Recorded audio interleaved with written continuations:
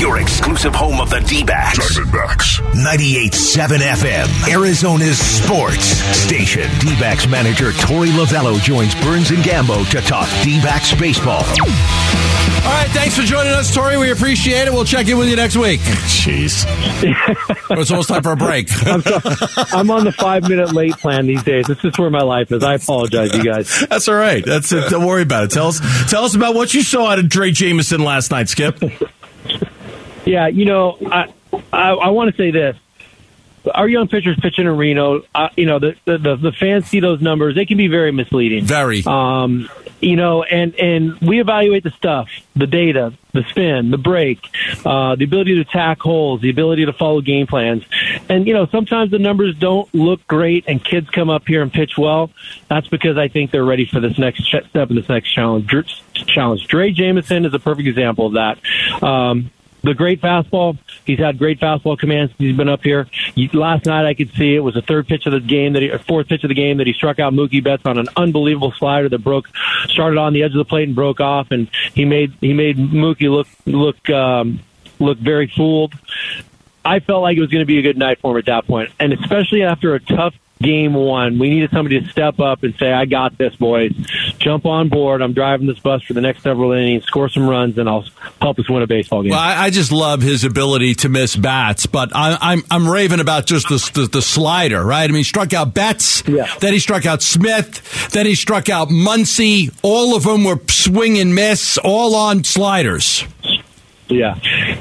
It's swing and miss stuff in the zone he's getting that they can't line up. That's what stands out more to me than anything. And then the deception, strike the ball, that's when you make a hitter look like they've been overmatched. So, yeah, it was the slider that was swing and miss. And they weren't missing it by a couple of inches. They were missing it by 6, 7, 8, 12 inches. You just don't see that from a major league hitter. The hitters that you just mentioned are very good hitters. They've put up some big numbers for a long time.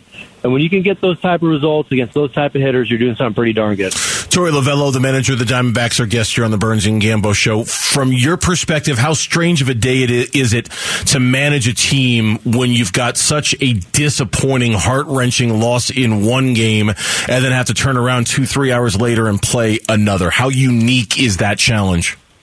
Yeah, it was probably one of the hardest days I think we've all had this year, and I've never really been a part of something like that. You're up 5-1 in the eighth inning. You feel like you're in total control, and then we had a meltdown. We went out there and just didn't execute. We couldn't pick up the baseball. We couldn't throw the baseball. We couldn't place the baseball where we wanted to from our pitchers that were coming in to get big outs. Our hitters, we shut down off of Tepiota and could have extended a lead.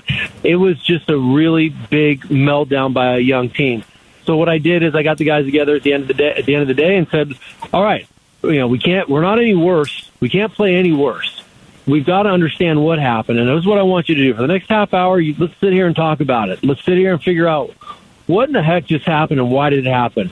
And then at that point, flush it, get a nice bite to eat, and we got to be ready to go attack one of the best pitchers in the league, and Tyler Anderson, and find a way to beat him. And when we did that, I was very proud of us. It was a hard circumstance to work through, but our guys flushed it and did a great job. Yeah, you're lucky I'm not on that team, because I'd be like, it's Rojas's fault. He can't field. 3 errors. It should have been a third error. Or what about Caleb Smith? Yeah. He can't get anybody out. So you're lucky I'm not there, because I'm a blame guy, Skip. I like to blame. I would blame Rojas for not being able to catch a ball, and Caleb Smith for not being able to get anybody out. Yeah, Caleb gave us a couple innings, probably tried to extend him a little bit too far, and gave up a line drive single and a home run to get him right back in the game. But really, the target was Rojas, and it's a tough circumstance. He was charged with a couple errors. It could have been more. It's just about confidence and going out there and backing them up and saying, "We got you. We're going to figure this out." So I told the coaches that we're going to just continue to work with them. That's all we can do. I'm not going to allow any of the teammates to quit on one another. I'm not going to allow a coach to quit on a player. We're going to figure this out with Josh. He's a really good player that's maybe lost a little bit of confidence. And we know in sports, when you're a confident player, you play well. When you don't, you're prone to making mistakes, and that's where Roe was yesterday. Let's talk about your bullpen for a second. 36 losses for this bullpen, the most in Major League Baseball.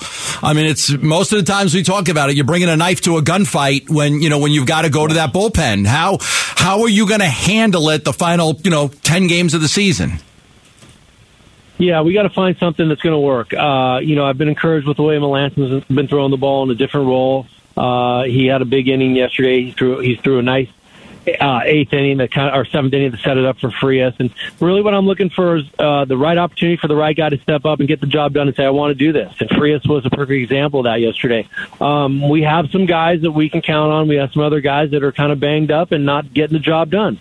We want to win baseball games, and I know when I put somebody out there, they're going to go out there and compete. It'll be up to me to find the right matchups for the right guys that will allow them to get the 3 outs or 5 outs that's needed late in the game. But we know that we've lost a lot of games late. Of the games that we've lost here in Dodger Stadium, and I don't know how many, I think it's either 6 or 7, for 6 of them, we've been ahead in the 6th inning or later. We got to find a way to close those games out. We will. We're going to. That's the topic of discussion for us this offseason.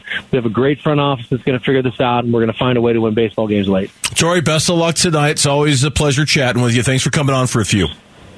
Okay, guys. Talk to you soon. Bye-bye. Thanks, Cap. Torey Lovullo joining us on the Arizona Sports.